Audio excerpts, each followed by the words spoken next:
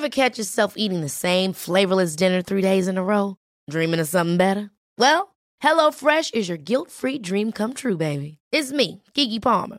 Let's wake up those taste buds with hot, juicy pecan-crusted chicken or garlic butter shrimp scampi. Hello Fresh. Stop dreaming of all the delicious possibilities and dig in at HelloFresh.com. Let's get this dinner party started.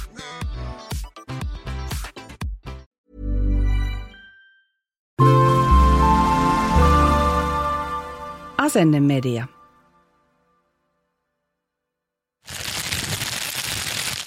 Kaupallinen yhteistyö Fazer Puikula. Ja nyt tosiaan Fazer Puikulasta on tullut uusi, todella hyvä leipä, joka voisi olla oikeastaan meidän viikon paras leipä. Näin on.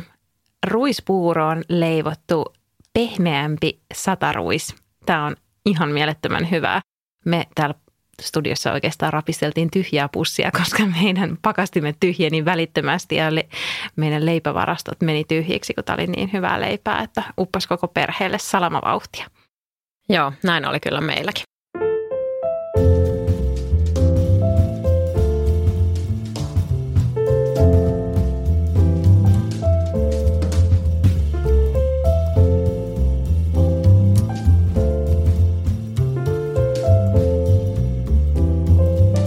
Tervetuloa perjantain parhaat podcastin pariin. Täällä on Noora H. Ja täällä Noora K. Ja lopussa meillä on vieras, jota me ollaan odotettu kovasti ja tiedän, että aika moni teistäkin on odottanut häntä ihan hirveästi. Varsinainen toivevieras, mutta mennään meidän vieraaseen vähän myöhemmin. Ensin perinteiseen malliin viikon parhaisiin.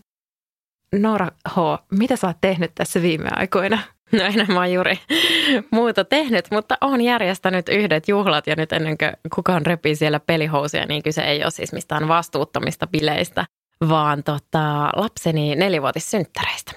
Joo, vähän pukkas naurattamaan. Ne oli tämmöinen ajankuva. Meillä oli sesongin herkkua eli mansikkakakkua. Kyllä, hänen toiveestaan mummi leipoi hänelle mansikkakakun sitten ja oltiin tällaisena kylmänä helmikuisena sunnuntaina pienissä pihajuhlissa, että sinne tuli arkiruokakerhon jäsenet ja yhden toisen ystäväperheen lapset ja noudatettiin kaikkia järjestelyjä, turvavälejä ja muuten ja oltiin sitten ulkona. Mutta siis mun täytyy sanoa, että mä olin ihan yllättynyt, kuinka kivat niistä synttäreistä lopulta tuli, vaikka näin itse sanonkin.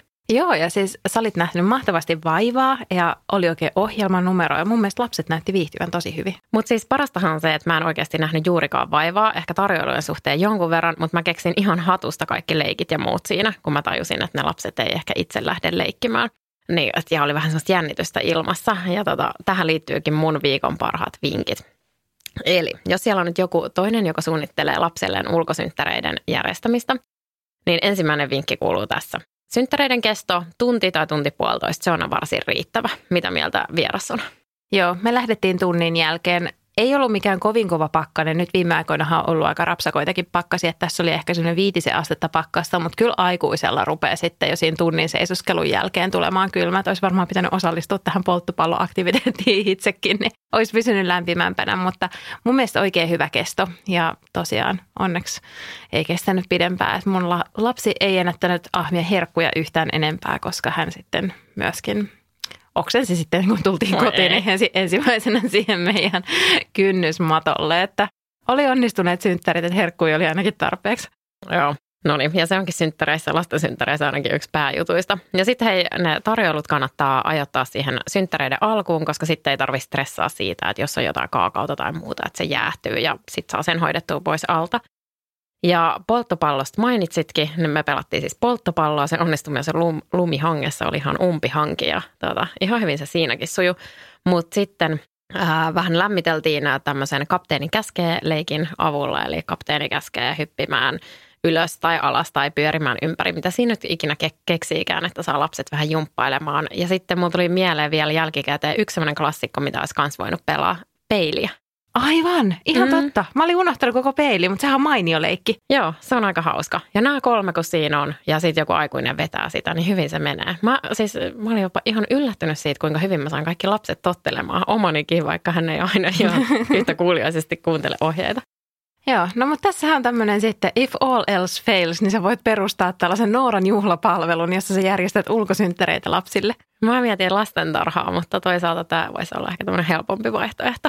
Joo, vain silloin tällöin. Joo, ehkä toi voisi olla mutta itse asiassa tosi kiva. Ja sitten siinä yhdistyisi sekin, että saisi olla joka päivä ulkona.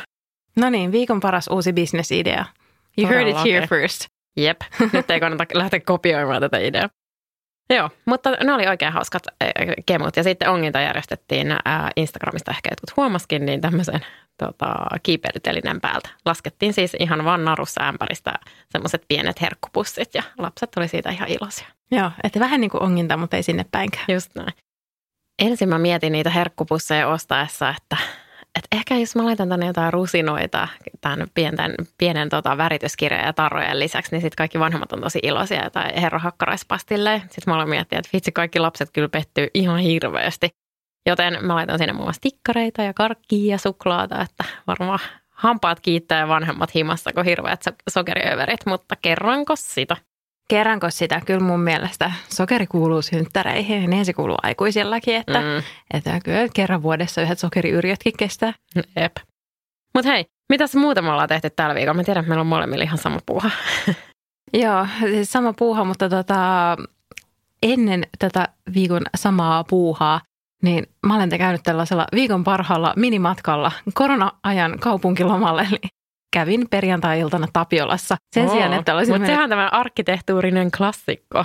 Kyllä, mutta en mä käynyt ihailemassa mitään arkkitehtuurin klassikoita. Että mä kävin ihan vaan vieraalla ostarilla, vieraassa ruokakaupassa ja vieraassa kukkakaupassa. Ja siinäkin oli jo eksotiikkaa tarpeeksi, kun vielä sen parkkihallin hissi puhui englantia. Ja mä oh my god, melkein kuin mä olisin ulkomailla.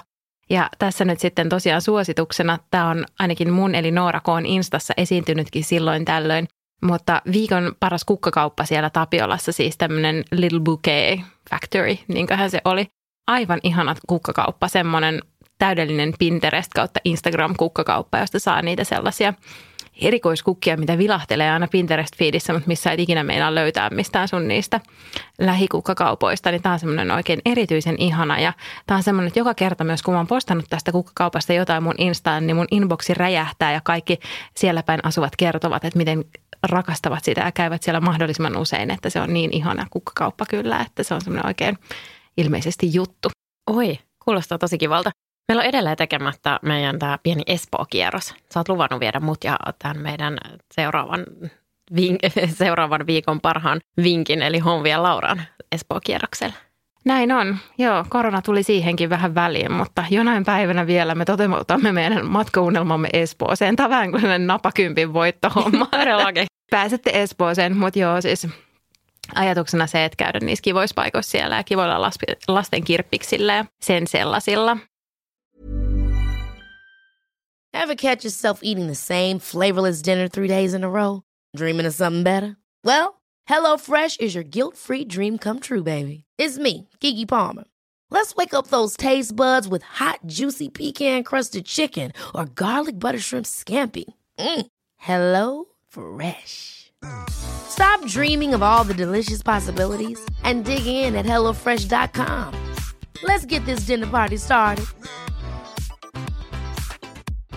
Hey, Dave. Yeah, Randy. Since we founded Bombas, we've always said our socks, underwear, and T-shirts are super soft. Any new ideas? Maybe sublimely soft. Or disgustingly cozy. Wait, what? I got it. Bombas. Absurdly comfortable essentials for yourself And for those facing homelessness. because one purchased equals one donated. Wow, did we just write an ad? Yes. Bombas. Big comfort for everyone. Go to bombas.com/ACAST and use code ACAST for 20% off your first purchase. Olipa luonteva aasinsilta, Kyllä. koska viikon paras podcast on tietysti meidän ystävän Honvia Lauran kaunis järjestyspodcast. Mä olin ihan fiiliksissä. Mä oon oottanut tätä tosi pitkään. Heti kun mä kuulin siitä, niin mulla oli 1000 ideaa ja kommenttia ja semmoista, että mä haluan lukea etukäteen käsikirjoitukset ja milloin tää tulee. Ja nyt se on vihdoin tullut ja eka jakso oli kyllä tosi hyvä. Niin oli. Minäpäs olenkin lukenut niitä käsikirjoituksia etukäteen.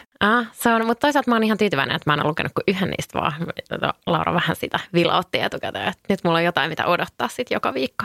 Joo, ja sieltä on kyllä ihania sisältöjä tulossa, että vaikka mä en itse ole mikään semmoinen superjärjestäjä, että nautin toki siitä, kun tavarat on paikoilla ja näyttää nätiltä, mutta sitten taas ajanvietteenä en välttämättä ole valmis uhraamaan sille aikaa, mutta aivan ihanaa kuunneltavaa, kiinnostavia vieraita ja hyvää pohdiskelua tämän aiheen ympärillä. Kannattaa siis kuunnella kyllä. Joo, mutta sitten otetaanko vielä yksi tärppi, yksi viikon paras sarja ja sen jälkeen päästetään meidän vieras tänne sisään. Kumpi saa sanoa? No kumpi saa sanoa? No sano sä, mä panttaan vielä mun viikon paras sarja, koska tää on kyllä tosi hyvä. Mä oon ihan varma, että tuutte tykkää tästä. Mullakin on 2 vaihtoehtoa tässä, mutta aloitetaan sillä, joka on ollut puheissa muun muassa Tuplakääk-podissakin. Mä ajattelin, että tämä on tämmöinen ajankohtainen sarja. Viikon paras sarja Bling Empire Netflixissä. Ja tämä on siis realitya, mitä mä en yleensä ikinä katso. Mutta jos haluaa aivot narikkaan ja jos piti Crazy Rich Asiansista, niin tykkää tästä. Siis kuulostaa tosi hyvältä ja siis mä kävin katsoa sen trailerin ja mä olin jo siitä sillä, että okei, mä tulen varmasti tykkää tästä. Joo, että kun se Crazy Rich Asians, mikä me käytiin muuten yhdessä katsomassa elokuvateatterissa, mikä sekin tuntuu tosi kaukaiselta ajatukselta, oli ihana leffa, sijoittu tonne Singaporeen ja kuvasi semmoista ihan niin kuin sekoboltsi-ökyrikkaiden ihmisten elämää. Ja se oli niin överiä se meno, että sitä ajattelivat, että eihän tällaista oikeasti edes olemassa, mutta ilmeisesti sellaista on oikeasti olemassa. Ja tämä Bling Empire on sitten just nimenomaan sitä laatua. Että mä sanoisin tosiaan, että tämä on tämmöinen Crazy Rich Asians kohtaa edesmenneen The Hills-sarjan, että samantyyppisiä leikkauksia ja silmien pyörittelyä ja sitä dramaa. Mutta tosi viihdyttävää, että jos haluat hetkeksi paeta pahaa maailmaa, niin tässäpä sinulle oiva sarja katsottavaksi. Hei, tää on mainio vinkki. Mä ryhdyn heti katsomaan sitä. Päästetäänkö vieras sisään? Joo, ehdottomasti viikon paras vieras, joka on Maaret Kallio. No niin, nyt me ollaan saatu vieras tänne studioon. Jee, tervetuloa Maaret. Ja aivan elävänä paikalla, kiitos. Kyllä. Täällä paikalla siis psykoterapeutti Maaret Kallio ja mun on pakko sanoa, että me ollaan yritetty saada sua vieraaksi meidän podcastiin silloin kierroksella numero 1. Eli silloin kun meillä oli blogi, johon me tehtiin semmoisia tosi tähän verrattuna amatöörimäisiä podcast-jaksoja epäsäännöllisesti. Ja muistaakseni ne suurin piirtein ladattiin sinne blogin palvelimelle, että ne ei edes ollut missään tämmöisissä suoratoistopalveluissa, mitä nykyään on. Mutta me ollaan silloin jo yritetty saada sua vieraaksi, niin että sä oot vihdoin täällä. Eli tervetuloa erittäin paljon. Kiitos. Toi kuulostaa tietenkin hyvin niin kuin vaikeasti tavoiteltavalta, mutta kyllä se on myös totta, että kyllä mä sanon tosi paljon ei. Ja se liittyy siihen, että minäkin olen äiti ja minäkin olen muutakin kuin sitten töissä. Että siitä vaan täytyy aika rapsakasti sanoa aika monelle kivallekin jutulle ei. Mutta nyt mä oon sanonut joo ja mä oon tosi mielelläni täällä. Ja me ollaan siitä tosi iloisia. Kyllä, mutta tunnistetaan hyvin myös tuo, että miten moneen juttuun joutuu sanomaan ei, koska sitten just kun laittaa niitä asioita jonoon, että mikä on tärkeintä, että vaikka olisi kuinka kivoja juttuja, niin ei aina vaan pysty. Aivan. Mutta hei, me pyydettiin sut tänne, koska me haluttaisiin kuulla sun viikon parhaita vinkkejä siihen, että kuinka nyt niin kun tunnistaa arjessa ja erityisesti vähän niin kuin tässä erityisarjessakin niitä arjen tähtihetkiä, jotka voi olla ihan niitä tavallisiakin hetkiä, koska musta ainakin tuntuu, että nyt kun kaikki on ihan samaa, kaikki viikot on ihan samanlaisia ja ei ole kauheasti mitään lomia tai tapahtumia, juhlia, tällaista, niin että kaikki on vaan sitä samaa ja arkea, niin sitten helpommin ehkä meneekin semmoiseen moodiin, että ei ihan tunnista niitä kaikki ihan parhaita hetkiä ja sitten se kyllä näkyy meillä ainakin myöskin parisuhteessa, että se on vaan semmoista suorittamista, että mennään niin kuin viikosta toiseen ja päivästä toiseen samalla tavalla ja sitten yhteistä aikaakin on ollut aika hankala ottaa ja muuten, niin me haluttaisiin kuulla sulta niin viikon parhaita vinkkejä meille ja lukijoille. Tai kuuntelijoille. Kuuntelijoille, joo. Ja kun sä oot tämmöinen pehmeämmän arjen puolesta puhuja, niin kiinnostaa erityisesti sun vinkit sen takia, että tietää, että sulta ei varmaan tule mitään sellaista, että osa 1, ostaa kasa jotain kalliita pitsialusvaatteita, järjestä lapset puolisosi. Joo, just näin. Että vie hänet jonnekin matkalle ja pukeudu pelkkään takkiin ja alusvaatteisiin ja sen jälkeen, kun olet tehnyt 100 muuta eri asiaa, niin sitten olet onnistunut tässä suorituksessa, että me odotetaan jotain sellaista helpommin toteutettavaa. Joo, ja tyyli, tee edes nämä, niin voit sanoa yrittäneesi. Aivan. tunnistan tietenkin sen ihan itsekin, ihan naisena ja äitinä ja vaimona ja ystävänä ja siskona ja mitä näitä nyt on. Mutta sitten totta kai mun työn puolesta tulee tosi paljon tämä esille sekä se psykoterapiassa, pariterapiassa että sitten kaikessa muussa työssä, mitä mä tein. Mutta mä ajattelen, että täytyisi niinku ehkä nyt ennen kaikkea muistaa, että me eletään kriisiaikaa. Niin kiva, kun nyt jos vaan suoraan mennä kaikkeen kivaan ja mä menen siihen myös. Mutta oikeasti se on tosi tärkeää sanoa ääneen, että me edetään kriisiaikaa, me edetään poikkeusaikaa ja tämä on kestänyt kohta vuoden ajan. Ja tämä ei ole nyt mitenkään supermukavaa eikä mahtavaa ja ihmiset alkaa olla aika väsyneitä ja vähän semmoista musta niin kuin erilaista semmoista ankeutta ja alakuloa jotenkin ilmapiirissä. Vielä etenkin, kun ollaan otettu taas vähän takapakkia näiden erilaisten uutisten kanssa rokotteisiin liittyen. Ja se mä ajattelin, että se on itse asiassa yksi sellainen tosi tärkeä ja tosi lohdullinenkin asia on se, että nyt me eletään aika poikkeuksellista aikaa ja nyt se voi olla, että se parisuhde on aika lailla sitä, että selvitään päivästä toiseen tai mennään nyt jotenkin vähän ankeasti, mutta turvallisesti eteenpäin. Tai että se onkin ehkä vähän semmoista tasapaksua ja sen hyväksyminen. Että kyllä mä sanoisin, että se ihan ykkösvinkki on, ja se on maailman vaikeinta. Se ei todellakaan ole näin helppoa kuin sen sanoi, ja se hyväksyminen sananakin on musta aika hankala suomen kielessä. Mutta sen, että hei, me ollaan tällaisessa tilanteessa just nyt. Että hirveästi mä itsekin huomaan sitä, että tulee kuitenkin, että miten nyt vielä voisi jaksaa ja yrityksiltä tulee paljon luentopyyntöjä, että miten me voidaan välittää vähän tämmöistä tsemppiviestiä, että jaksaa. Mutta ennemminkin ehkä olisi tärkeää sanoa, että hei, nyt me ei oikein jakseta. Ja sehän itse asiassa avaa jopa niin kuin siihen vähän enemmän ilmapiiriä tai jotenkin semmoista niin kuin happea siihen tilanteeseen. Että entä jos ottaa vaikka puolison kanssa puheeksi, että on tämä niin kuin aika ankeeta nyt tai tuntuu, että me ei oikein ehditä kohdata. Tai että monillahan on isovanhemmat vaikka pois kuvioista rajoitteiden vuoksi, jotka normaalisti on kuvioissa tai työmatkat, jotka voi olla pienten lasten edelle aika kivojakin joskus, vaikka niissä on huonot puolensakin. Mä ainakin aikanaan nautin joskus luentomatkoja hotellioista ja omasta karkkipussista. Mutta että voiko sitä ihan niin kuin todeta ääneen ja mun mielestä myös lasten kanssa riippuen vähän siitä, että minkä ikäisiä lapsia. Että nyt tämä on aika hankalaa, että mulla on isommat lapset kuin teillä, mutta että yhtä lailla se on isompienkin kanssa välillä vaikea selittää ja jotenkin joutuu uudestaan sanoa vaikka, että vaikka me ollaan kotona, niin me ollaan töissä. Ja kaikki tämmöiset rajat hämärtyy eri lailla tällä hetkellä, että se on musta ihan niin kuin se ykkösvinkki, että jotenkin hyväksyy ja jakaa ja sano se ääneen. Tämä ei ole tavallista aikaa. Mä tartuin tuossa, toi on mun mielestä tosi hyvä vinkki, ja mä tartuin tuohon kohtaamiseen, niin mitä sä tarkoitat kohtaamisella? Koska tälleen maallikolle ehkä, kun lukee naisten lehtiä ja ylipäätään mediassa tulee vastaan kaiken näköisiä tavoitteita ja paineita ja muuta, ja tuntuu siltä, että se kohtaaminen tarkoittaa just jotain parisuhderetriittiä ja 5 tähden illallisia ja yhteisiä sitä sun tätä ja muuta, mutta mitä sä tarkoitat kohtaamisella? Joo, ihana kysymys. Mä vastaan tosi mielelläni, koska voi olla vaikka, että on Eiffel-tornissa jossain aivan huikealla illallisella ja siitä saa mielettömän kuvan ja maailman parhaat samppanjat ja ihanat asut ja kaikki, ja sitten siellä ei tapahdu sitä kohtaamista. Eli se tarkoittaa ihan tälle teoreettisesti tarkasteltuna, mutta mä puhun vaikka omien parienkin siis terapiassa tai omien asiakkaidenkin kanssa yhteydestä, eli tunneyhteydestä. Ja se on semmoinen sana, minkä kuitenkin aika moni jotenkin löytää, että saaks mä yhteyden suhun? Mehän voidaan olla vaikka saman katon alla kuukausitolkulla.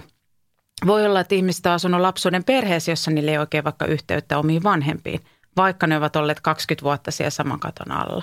Ja se tarkoittaa nyt tunnetasolla, eli saaks mä kiinni siitä, että missä sä meet, kuulet sä missä mä meen. Ja se ei välttämättä tarkoita sitä, että me ollaan samassa.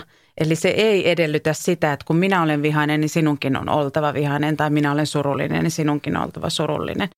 Vaan että pystyykö mä jotenkin vaikka sanoa, että mulla on tosi yksinäinen olo täällä nyt.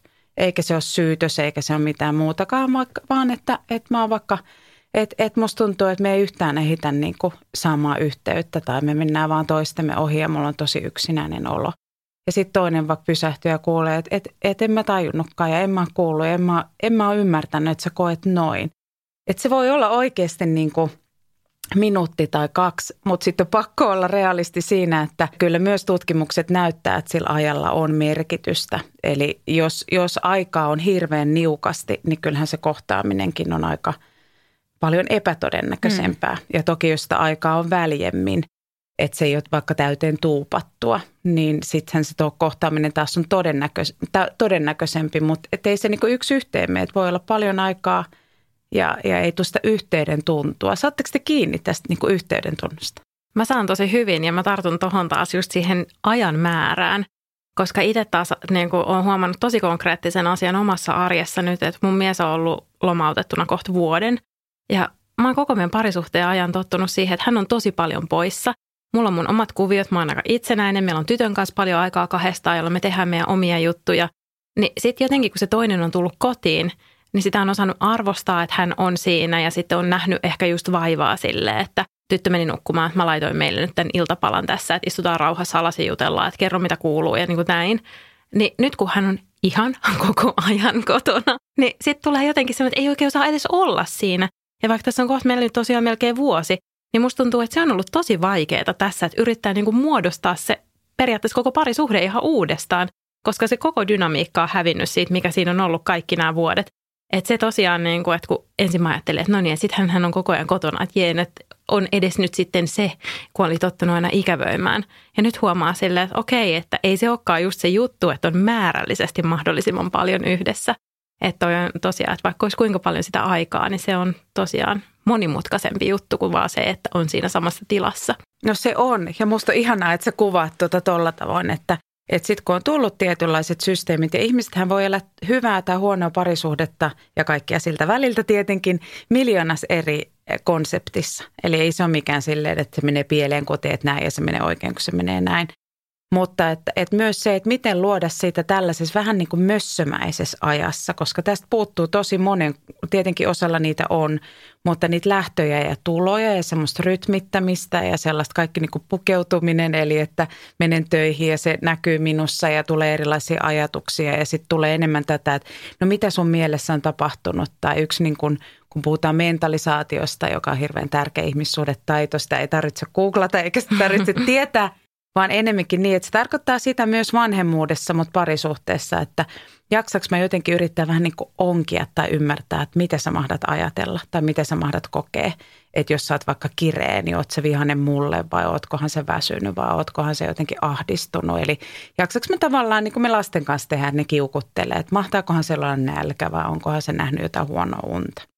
Niin näitähän ei välttämättä sitten tapahdukaan, kun ollaan koko ajan siellä, vaan sitä, että no toi tuossa menee ja näin edespäin. Eli se semmoinen tavallaan kartalla pysyminen, mikä voi olla joskus jopa helpompi pitää silloin, kun vähän mennään. Niin hei, että mitä sulla tänään on tulossa ja ai niin, sulla on se tosi jännä neuvottelu ja ei vitsi, että sulla on se matka ja miten se meni se luento tai se presentaatio tai mitä ikinä.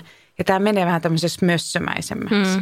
Myös se on just oikea sana kuvaamaan tätä kyllä, koska musta tuntuu, että koko tuosta kuluneesta vuodesta on niin sikavaikea saada otetta. Että se on vaan semmoista niin kuin vellovaa aikaa, että ei kauheasti mitään hallinnan tunnetta tai mitään semmoista. Aivan. Sitä vaan niin kuin menee sen virran mukana ja koittaa jotenkin selvitä siinä ja tietenkin on isoja murheita duunien kanssa ja näin. Niin ei ne ole mitään kevyitä juttuja, että sitten siihen välillä turtuu ja on silleen, että no mitä toikin nyt tuossa koko ajan kiukuttelee. Sitten on se, että no niin, ai niin joo, että ehkä silloin pari juttua mielen päällä, että toimeentulo on aika iso asia. Aivan, niin siksi mä sanoin just tähän alkuunkin, että täytyy koko ajan niin kuin muistuttaa meidän jokaisen itseämme ja toisiamme siitä. Ja se on musta kauhean helpottavaa, että hei kun mietitään, mitä vuoden sisään on tapahtunut, niin että tosi paljon tässä yhteiskunnassa ja koko ajan me säädetään ees taas ihan koko ajan. Ja se säätäminenhän on tosi kuormittavaa aivoille ja se vie tosi paljon myös muistikapasiteettia ja kaikki tämä, mitä on, että me ei olla ihan normaalissa terässä. En minä sen enempää kuin tekään. Ja silti me voidaan niin kuin jotenkin olla, mä ajattelisin, niin kuin turvassa tässä yhdessä. Että sitä jos pystyy jotenkin luomaan parisuhteessa ja sitten toki vanhempana lasten kanssa, että hei, että on aika oudot ajat. Mutta et tällaista se on välillä, että maailmassa on kummallisia aikoja tai elämässä on ja me ollaan kuitenkin ihan turvassa, vaikka olisikin vähän ankeeta. Niin se on itse asiassa jotenkin aika pehmeä tai semmoista lämmintä.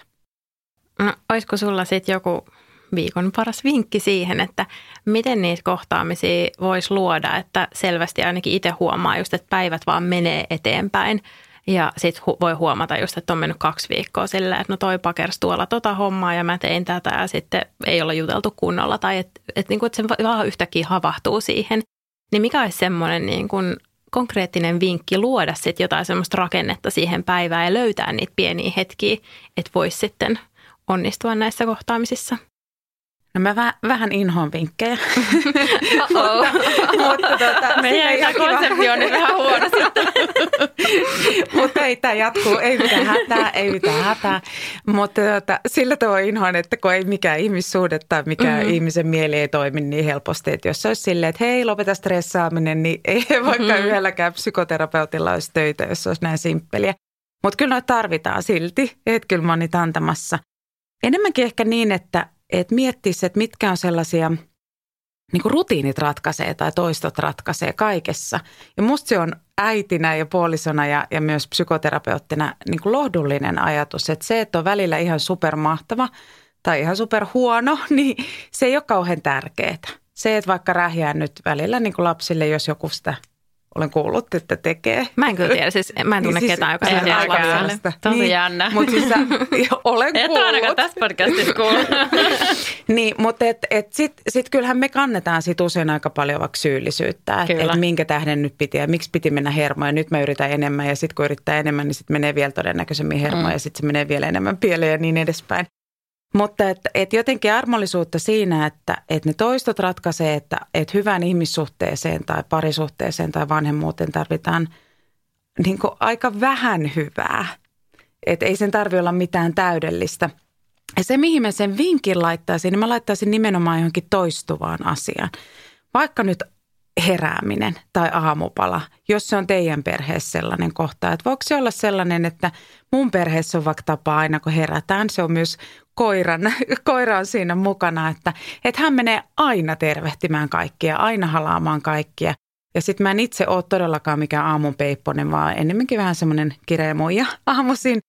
Mutta silti se on sellainen, että aina vaikka aamulla on niin kuin halaaminen molempien lasten kanssa ja koiran kanssa ja puolison kanssa, eikä välttämättä sanota mitään. Että se ei se ole mikään superläheisyyden hetki, jolloin koko Kallion perhe tuntee suurta läheisyyttä. Että teillä ei ole semmoinen piiri, mihin niin, ja sitten me lauletaan ja meditoidaan yhdessä. Ei, vaan se on semmoinen, niin kuin, että lämpö niin kuin sen erossa olevan yön jälkeen.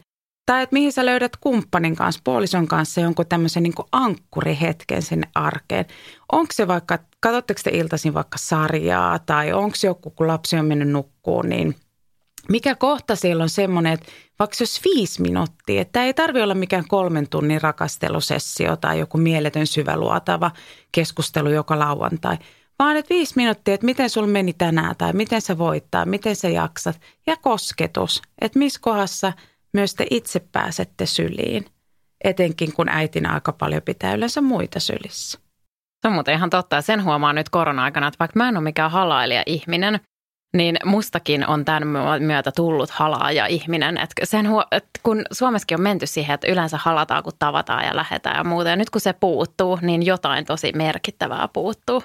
Aivan, ja siinä sanotaan jotenkin aika paljon ja siinähän on jotain semmoista hyvin rauhoittavaa ja siis se myös vaikuttaa meidän mieleen se koskettaminen. Joo, no on mun mielestä tosi hyvä vinkki ja mun mielestä on lohdullista kuulla myös se, että se riittää, että se on se aamupalahetki tai iltapalahetki ja myös sarjojen katsominen on täysin ok, että ei tarvitse lähteä sinne mihinkään retriittiin. Se on täysin ok ja se voi ihan hyvin vaikka sanoa, että okei, että nyt tämä on vähän tämmöistä niin kuin tavallaan valjumpaa.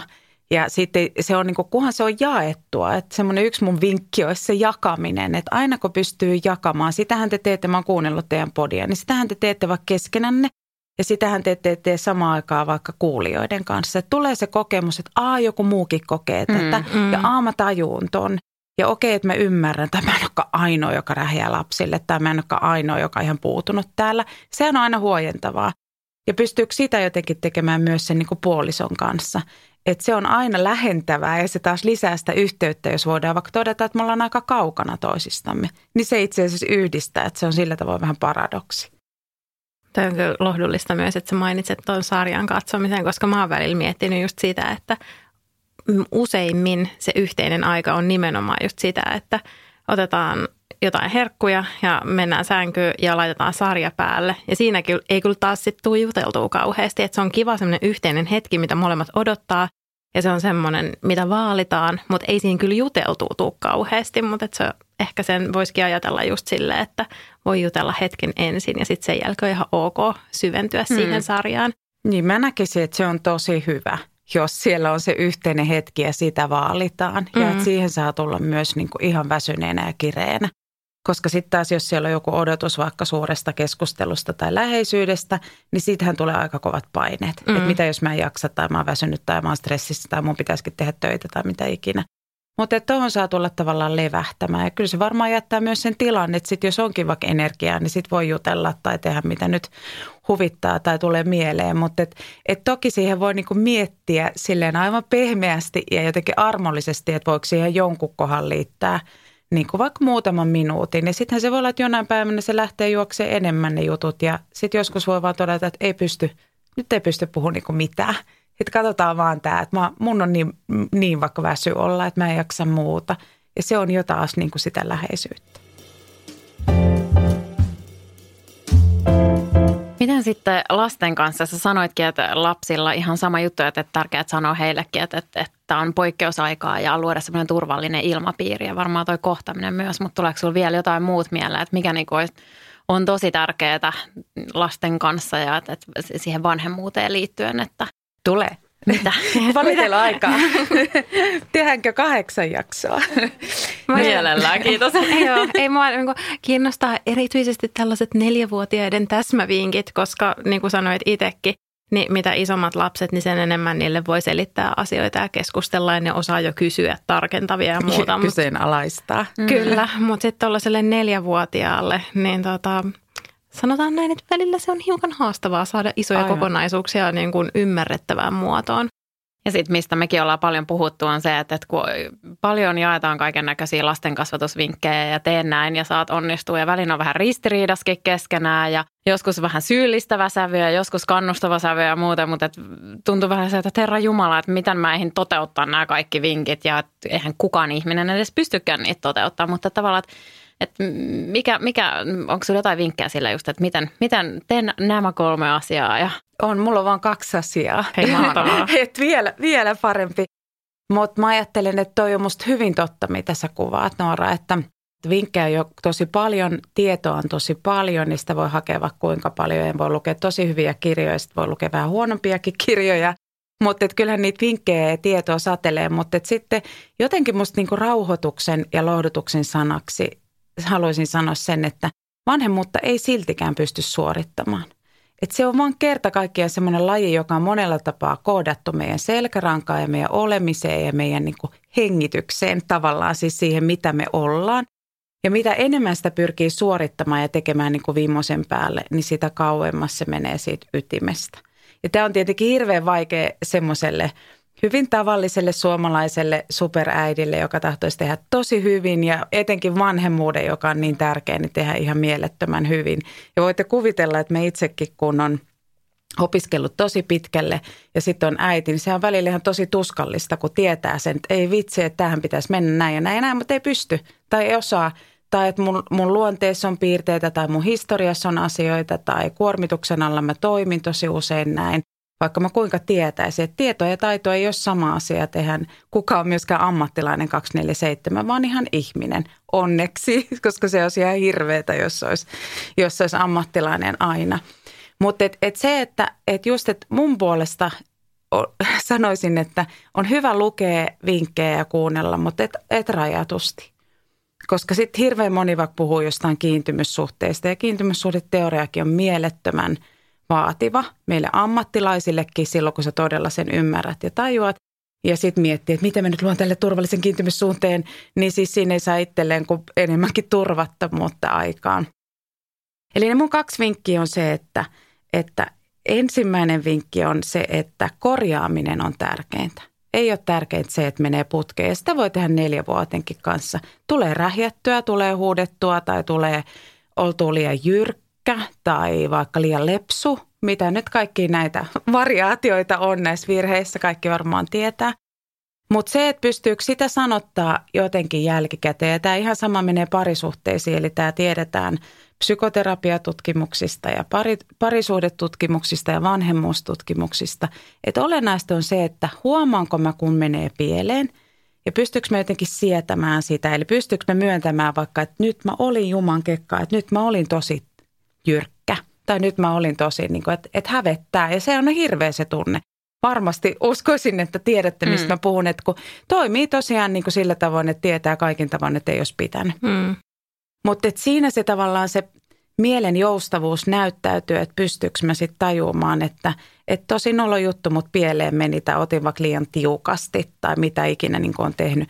Ja pystyykö mä silti menee ja kääntyy jotenkin sen lapsen puoleen tai sitten puolison puoleen ja sanoa, että nyt äitillä meni tässä niin kuin liian pieleen tai nyt äiti oli liian tiukka tai että nyt äitin on pakko vetää vähän aikaa henkeä tai nyt äiti huusi tosi kovaa ja niin ei saa tehdä, että se varmaan tuntui susta tosi kurjalta.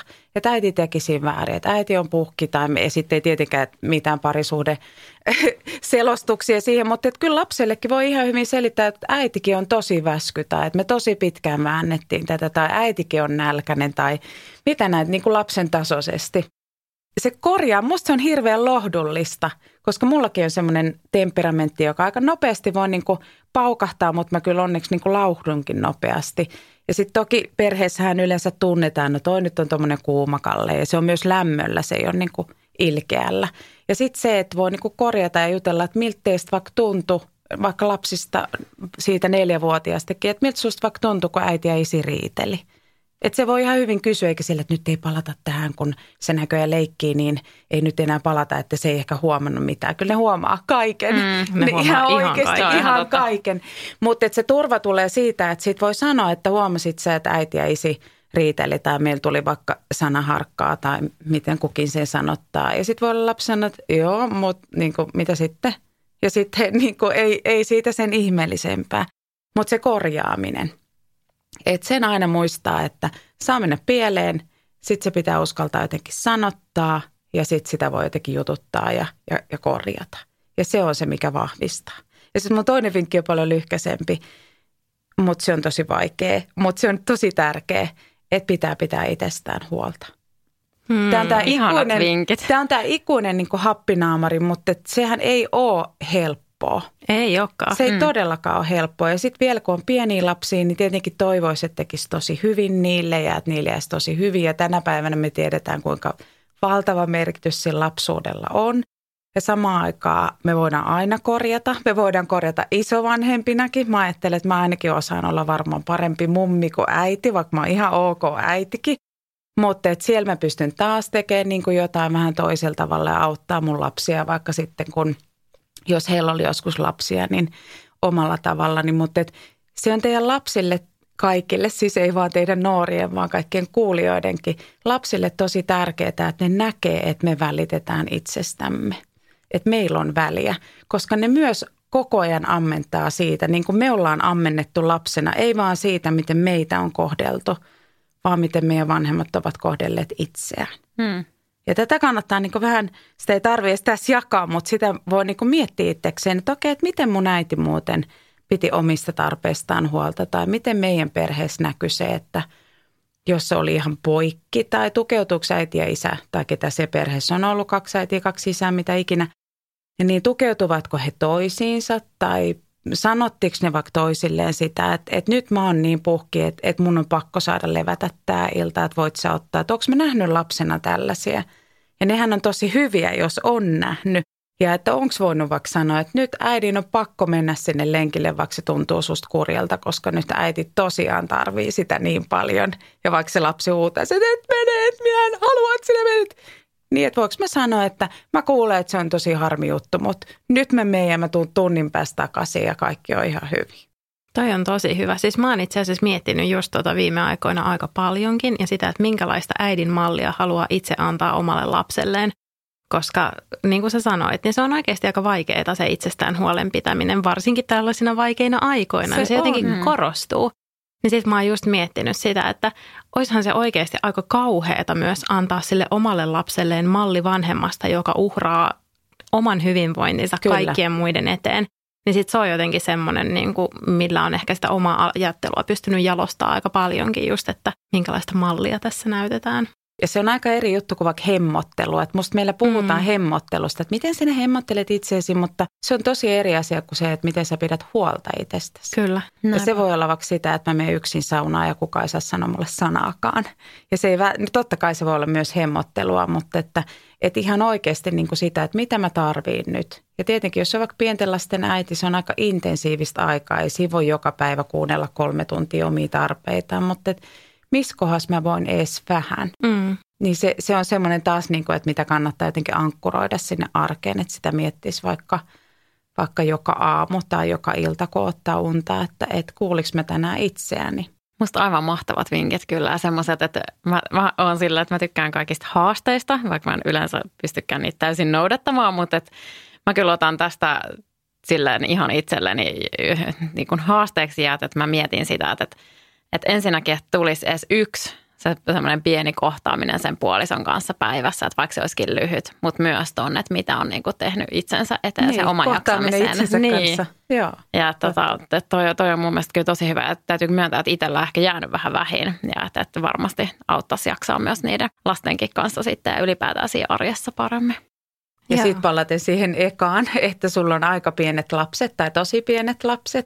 Kyllä. Ja 2 lasta siellä ja toinen on vielä vauva. Niin totta kai se jääkin aika vähin. Että on niinku erilaisia aikoja, mutta siltikin mä sanoisin, että sinne edes jonkin verran. Että sitten tulee toisenlaisia aikoja, mutta ei voi niinku, oma itse tai parisuhde ei voi, niinku, no mä sanon tosi suoraan, mutta ei ne voi odottaa mitään 10 tai 15 vuotta jossain sivuhyllyllä. Ja sitten kun lapset on isoja, niin sitten katsotaan taas. Se voi olla tosi myöhäistä. Mutta ei niitä tarvitse mitenkään suorittaa eikä tarvitse olla mikään super, mutta kyllä niissä kannattaa semmoinen minimitaso pitää. Toi on hyvä toi minimitaso, koska mä oon helposti taas sit just se tyyppi, että varsinkin kun on vaikeita aikoja, niin sitä on vaan silleen, että tämä on nyt tätä ja nyt tästä yritetään uida jotenkin läpi. Ja sitten yhtäkkiä just huomaa, että on mennyt vaikka 2 viikkoa ilman niitä kohtaamisia, kun on vaan silleen, että nyt tästä pitää vaan jotenkin selvitä. Mutta varsinkin nyt just miettiä tätä vallitsevaa maailmantilannetta. Eihän kukaan meistä tiedä, kauan tämä vielä kestää. Että eihän meistä olisi kukaan esimerkiksi vuosi sitten pystynyt mitenkään arvaamaan, että me ollaan vuoden päästä edelleen tässä samassa tilanteessa. Aivan. Ja onneksikaan ei. No onneksi ei, mutta että tavallaan niin kuin, että ei ehkä liikaa edes ajattele sitä silleen, että sitten kun tämä on ohi, niin sitten buukkaan sen treffi-illan, vaan se, että yrittää nyt se, mitä tässä tilanteessa voi, niin koko ajan tuoda just niitä semmoisia mikrohetkiä ja mikrokohtaamisia. Joo, ja hellittämistä. Onko sinulla jotain vinkkiä sitten vielä siihen, että nyt kun tämä arki on tämmöistä erilaista, niin miten niitä hyviä asioita voi havaita myös niin kuin tässä arjessa ja löytää sellaisia hyviä juttuja myös? Et meillä onneksi tämä podcasti on olemassa, koska meillä tämä on niin kuin joka viikko se, että me mietitään sitä, että mitä kivaakin tällä viikolla on tapahtunut ja nautinnollista ja hauskaa, mutta onko sinulla jotain semmoista, että mitä sä vaikka itse käytät sillä, että sä huomaat arjessa sen hyvän? Ja musta on todella hyvä ja se olisi ollutkin niin kuin mun mielestä yksi keskeinen vinkki, että fokusoi sitä pientä hyvää. Ja tämäkään, jotta se ei jäänyt tämmöiseksi niin kuin korulauseksi, että huomaa kaikki hyvä ja liirum laarum lei, koska se ei niin kuin taas kosketa. Vaan että oikeasti miettii sitä, että etenkin vielä ajassa, mutta muutenkin, meidän aivothan, siis tässä kummallisessa ajassa, mutta muutenkin meidän aivothan on rakennettu niin, että me fokusoidaan uhkiin, vaaroihin. Eli ei ole mikään juttu huomata se, että mitkä menee pieleen. Mä ajattelin, jos mä oon vaikka luennoimassa ja mä saan 100 palautetta ja siellä on yksi joku tosi haukkuma, niin varmaan arvaatte, minkä mä muistan siitä jälkikäteen. En 99 hyvää, vaan sen yhden, joka teilaa. Ja niin aivot ja mieli toimii, eli ne pyrkii fokusoimaan siihen, että me huomattaisiin vaara, jotta me pysyttäisiin turvassa. No siinä on ihan hyvät juttunsa, mutta huonot jutut on taas sitten se, että meillä menee tosi paljon ohi hyvää ja meillä menee tosi paljon ohi semmoista tavallista arkista hyvää ja etenkin jos me vielä totutaan. Ja kyllähän se on yksi semmoinen asia, että tämä tavallinen arki tai tämä vähän epätavallinen tavallinen arki, mitä me nyt eletään, niin tässäkin on kuitenkin hirveästi sellaista hyvää, joka on monen muun näkökulmasta aika luksusta. Tai että jos tässä tulisi jotain lisäpoikkeuksia tai tulisi vaikka vatsatauti tai puhumattakaan jostain syövästä tai jostain muista tällaisista, niin mehän toivottaisiin vaan, että voisi elää sitä tasapaksua, ankeata poikkeusarkea. Eli sillä tavoin myös se niin kuin suhteellisuuden taju siinä.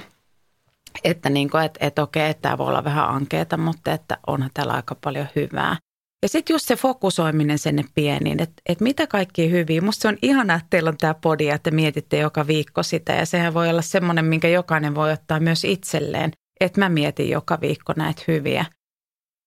Meillä on esimerkiksi oman perheen kanssa semmoinen, että jo pienestä, kun lapset on ollut ihan pieniä, tai ehkä mulla on ollut vaan se ykkönen silloin. Ja semmoinen kohta, mikä on otettu, että mietitään, että mitkä on ollut päivän parhaat. Ja välillä se muistaa lapset ja välillä muistaa itse tai kukaan ei muista. Mutta että mikä tänään on ollut parasta ja sekin taas on tämmöinen ihan muutaman minuutin juttu.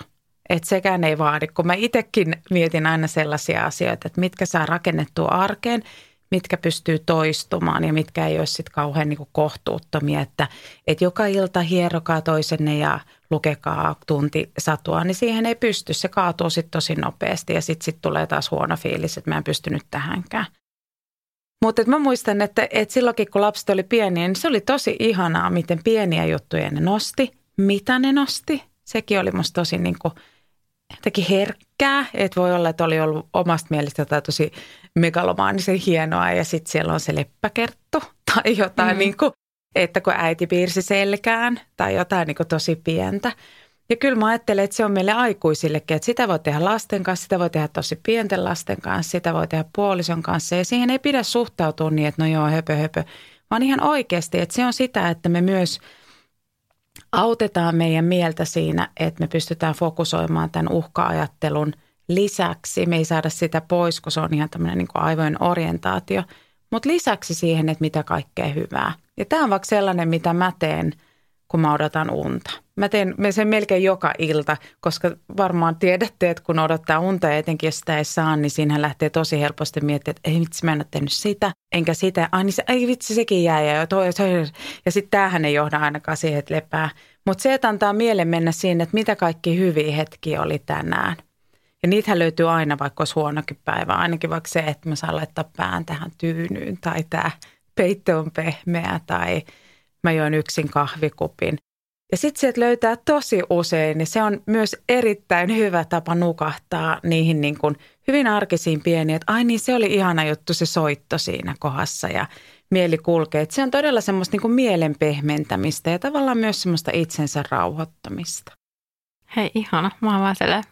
Musta tuntuu, että mä en ole ikinä ollut niin hiljaa tässä podcastissa, kun mä oon sellainen. Ja te olette kuitenkin ihan hereillä. Niin ollaan, kyllä. Joo, mutta mä kanssa alkoi heti aivot raksuttaa. Ja täytyy kyllä sanoa, että mulla tuli myös semmoinen, että mä haluan sun vastaanotolle. Aivan, siis mun mielestä aivan mahtavia vinkkejä ja tommosia niin kuin matalan kynnyksen, niin, että voi toteuttaa vaikka tänään illalla, kun tästä lähtee kotiin. Ja toi on yksi mun idea, että sen täytyykin olla, koska ihmisen pitää saada, niin kuin sä sanoit Noora tuossa aikaisemmin, että ei saa sitä hallittavuuden kokemusta. Ja se on tosi tärkeää, että ei tarvitse saada kontrollin kokemusta, että elämäni on täydellistä ja kaikki kynät ovat järjestyksessä, että se on taas vähän liiallista. Mutta kyllä me tarvitaan hallinnan kokemusta, että johonkin me pystyn vaikuttaa ja joku sujuu. Ja siksi täytyy myös miettiä sellaisia juttuja sekä äitinä, että itsensä kanssa, että työntekijänä, että puolisona tai kumppanina. Että mitkä on sellaisia, että saa sitä kokemusta, että no on meillä tämä, tai tämähän meillä toimii. Tai mä sanon vaikka noilla viikonloppukursseilla, esimerkiksi noilla parisuhdekursseilla, joita nyt ei ole päässyt pitämään aikoihin, mutta sanon aina, että kun kuuntelette mun luentoja, niin miettikää aina sitä, että mitä kaikkea teillä jo on. Eikä vaan, niin kuin tietenkin siellä huomaa, että ei vitsi, että meillä on kyllä aina toi ja mä toimin noin. Ja ne on tosi hyviä huomioita. Mutta kuin ihania on myös se, että no totahan meillä jo on. Ja musta vaikka toi sarjajuttu on tosi hyvä. Ja sitten siihen voi ehkä tehdä jotain niin kuin pientä lisää, mutta hei, meillä on täällä jo tää. Ja tämän mä teen jo tosi hyvin. Tai jos äitinä osaa tehdä monta asiaa huonosti, niin se on tosi hyvä juttu. Että sitten lapset näkee, että okei, että voi tehdä myös asiat huonosti tai ottaa niitä vähän niin kuin semmoisen löysällä ranteella. Ja sitten on jotkut, jotka tehdään tosi hyvin ja siitä saa taas sitä hallinnan kokemusta ja sitä, että me pärjätään täällä, vaikka tämä ei olekaan meidän kontrollissa. Kiitos. Musta tuntuu, että näihin sanoihin on hyvä lopettaa ja toivottaa kaikille meidän kuuntelijoille armollista viikonloppua. Joo, hyvä. Hei, kiitos. Me lähdetään tästä varmaan tekemään iltapalaa nyt ja keskustelemaan puolisoidemme kanssa. Ja vaikka kuulostaa suorittamiselta, niin ei ole niin luomaan yhteyttä, keskusteluyhteyttä. Just niin. Jes, mahtavaa. Samoin. Hei, ihanaa viikonloppua ja kiitos vielä kerran, kun tulit. Kiitos että paljon. sain tulla. Kiitos. Kiitos Fazer hyvästä leivästä ja kun olitte mukana tässä jaksossa. Oikein hyvää viikonloppua. Hauskaa viikonloppua.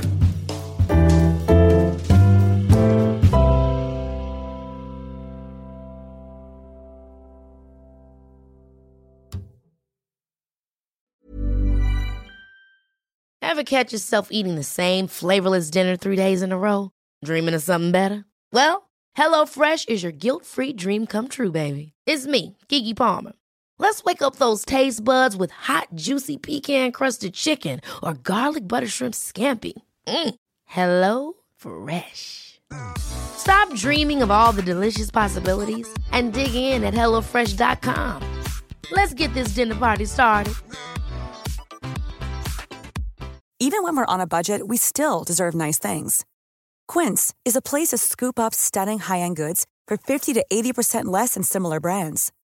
They have buttery soft cashmere sweaters starting at $50, luxurious Italian leather bags, and so much more.